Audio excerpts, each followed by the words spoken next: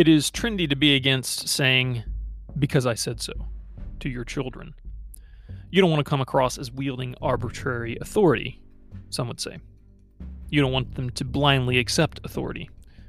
You don't want to raise peons, sheep.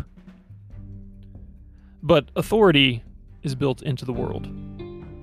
It's how God made it, starting from Him and flowing down to kings, magistrates, church elders, and, yes, fathers. We should always act as if there is someone in authority over us, because there is. You don't teach your children to blindly obey authority, but to obey it because God is in heaven, and God has instituted it. Your children absolutely should accept, because I am your father, as a reason to do something or not to do something.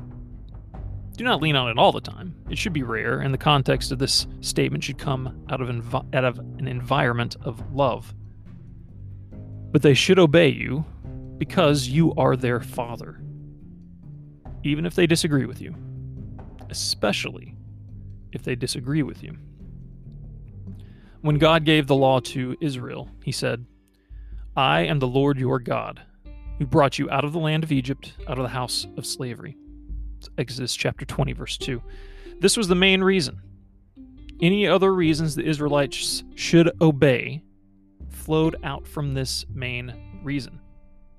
I am the Lord your God. Your children will live under authority their entire lives. That authority will be wielded imperfectly, just like their fathers. Give them some practice in dealing with that fact of life. Most of the time, you should give them an explanation. This builds trust. Explain to them why it is better this way, and answer their questions with patience. God Himself gives reasoning for the fifth commandment, perhaps because He well understood human nature. He knows we are but dust. In Exodus 20, verse 12, He says, Honor your father and your mother, that your days may be long in the land that the Lord your God is giving you. Because I said so is a big check to write. You fill the account with love and trust, so make a lot of deposits.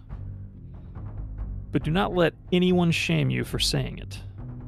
They are projecting their own insecurities and bitterness against authority. You are their father.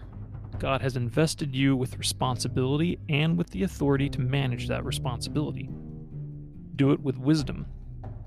And when your children hear, because I said so, or because I am your father, they will not hear the impotent raving of a tyrant. They will hear the voice of one they implicitly trust.